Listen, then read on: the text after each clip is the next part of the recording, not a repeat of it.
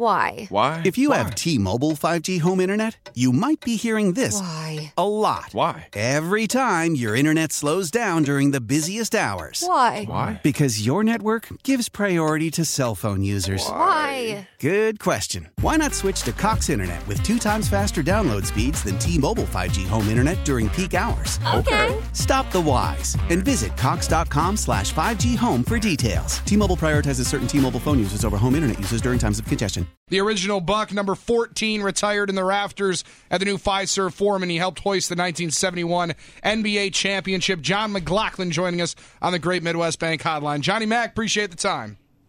Hey, always like to come over with you guys. Happy to be there. Oh, Hey, man. can I ask Johnny Mac a question? Get in here, Gary. In 71, John, did you guys have a parade in 71? You're poking the bear, aren't you? No, I'm just curious. Did you guys have a parade or not? Didn't have it. You've never heard me talk about that, man? No. Like poking the bear. I never heard you Are talk you about it. kidding No. me?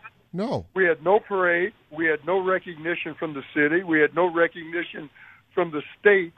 And it kind of hit us in 71. We were aware of it, but it really struck me down in, what was it, 82 when the Brewers went to the World Series? Uh-huh.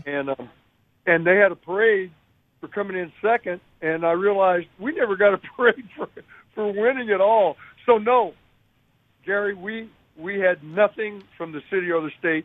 Actually, we still have it. And it just kind of passed.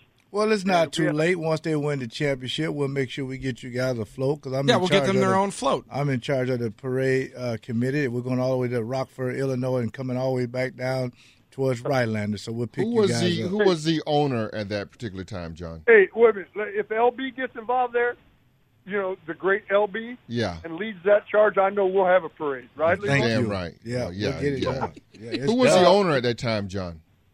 The owner was Wes Pavlon and his group with Marv Fishman. They were the two heads, and they were, and they had a group of other people, but I think Pavlon and Marv were the primary owners, and they were involved. But it wasn't their responsibility to tell the city to have a parade for us. It was the city, and back then was Mayor Meyer, and it just passed. And I think it's sad. It's too bad. Well, were the Bucks at that? Were they disconnected from the city, or? Not to my knowledge. Okay. I can't speak to where Mayor Meyer was. Right. But I will say this: the fans, Mm-hmm. they were there. When we came back from Baltimore the next day, because we flew commercial and had to fly the next day, I'm told there were 10 to 15,000 people at the airport, and it was a great experience because they had to let us out on the tarmac. It was a beautiful day, and we had to walk in down where the baggage claim at that time was, and the baggage carts, and they got us to our cars. Two police officers took Pam and I to our car, and I'm assuming that happened with each of the players, and then people were just all over my car and trying to get out of there. We needed police to do that. So the fans came out for us that day at the airport. Okay. I did not know that. Yeah. Did you know that? I also Steve? didn't know that. Yeah. You knew that? There was no parade? Yeah. I never heard that story. Oh, Got my screwed. goodness. It's pretty sad. It's Yeah. pretty Yeah, sad. it is. That the mayor didn't do it, and Right. the governor. I don't know who the governor was at the time. Yeah. I don't recall. Yeah. But it's 48 years ago. Yeah. But maybe someday, maybe when we win it this year, we'll get a parade for our 71 team too. Be nice. Go ahead, Stevie. Okay, so Middleton obviously hasn't played all that well in this series as far as scoring the basketball. He's rebounding and defending, I think, at a pretty good level right now. We were talking about this earlier. Do you think that him playing defense the way he is and having to guard Kawhi Leonard on the other side is probably taking away from what's happening on the offensive side? Well, Spark, I knew I would start getting into the real nitty-gritty stuff once you start asking questions. 'Cause I know you're into it, you know it. And I love that about you, Spark. Love it. But I think it plays a role, absolutely. And the other thing is, I listen some and I pay attention to what's going on around the talk shows and you guys and media, print media and what have you. And I know you guys were having fun with the brooms and all that. Man, I never would go there. Toronto's a good basketball team. They got one of the 5 best players in the NBA. Mm-hmm. And they're not as deep as the Bucks, but they're a good basketball team. And And look at their ranking all year long defensively, along with the Bucks. What, 1 and 2, Spark? Yep. All year? Mm-hmm. Yep. Yeah. And everybody's talking about, Bucks are going to roll. Don't ever assume that. When you get to this point in the playoffs, anybody could win it except Portland, who really is disappointing. And I think Denver might have had a better shot at Golden State than Portland.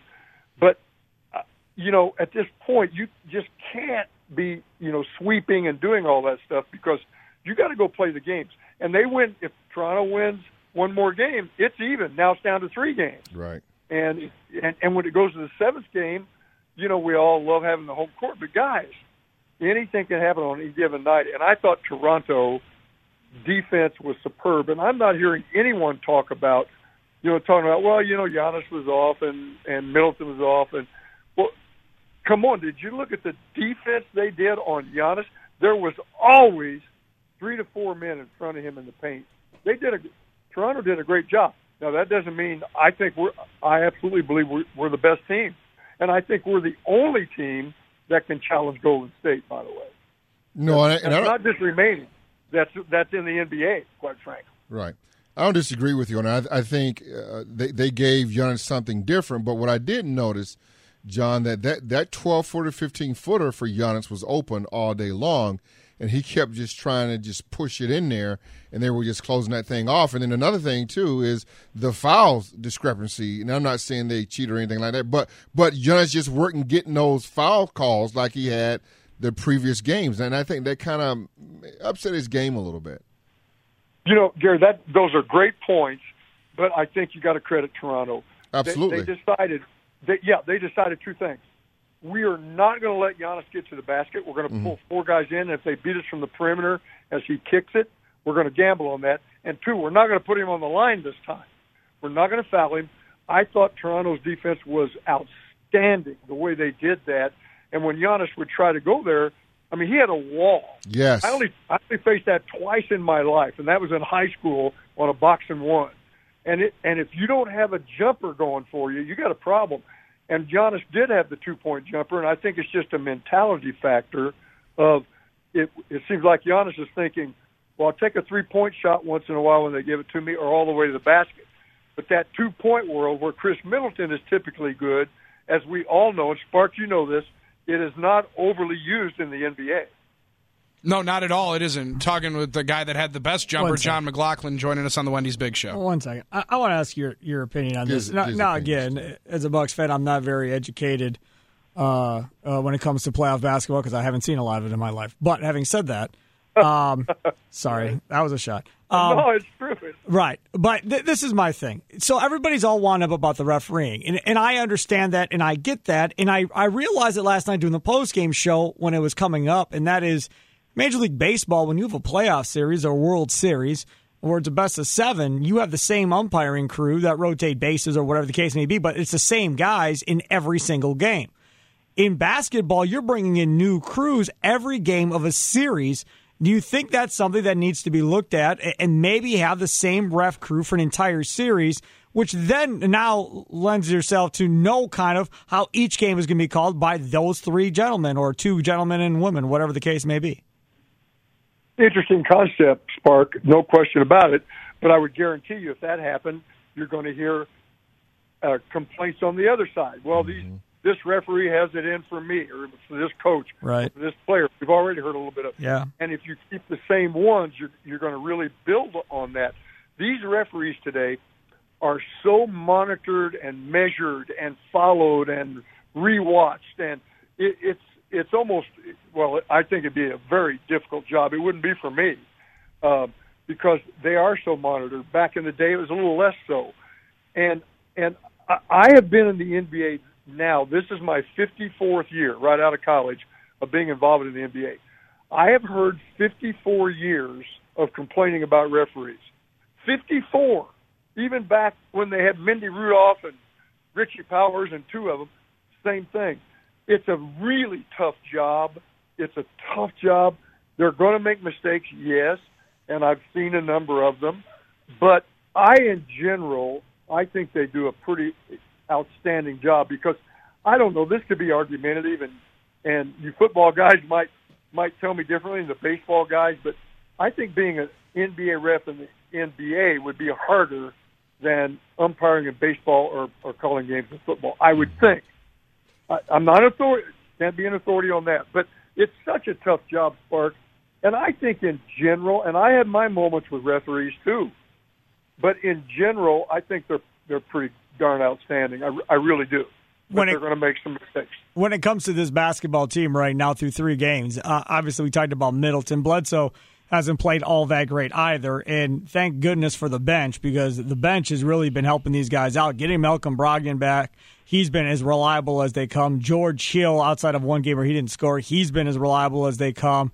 And really been a big deal. I mean, overtime last night, Bledsoe took an ill-advised 3. Budenholzer pulled him out and made sure Hill and Brogdon were in the game and ran with those guys for a little while. Those 2 guys have just been huge in this series, Hill and Brogdon. I'll tell you what, I think what this bench has done and the depth of this team is one of the most impressive parts of our team. Obviously, those are the guys that carried it last night because the defenses were geared around Giannis, obviously, and what I heard the national announcers talking about Toronto's willing to give the shots up to our point guard and our star, meaning jump shots. Shots. I don't know that I would do that with Bledsoe all the time because he can be pretty effective. But our bench has been so impressive. I absolutely believe we're the deepest team in the NBA. I love the way this team pulls together. I love Coach Bud and the way that he remains positive and leads this team. And I'm not just shilling for this team.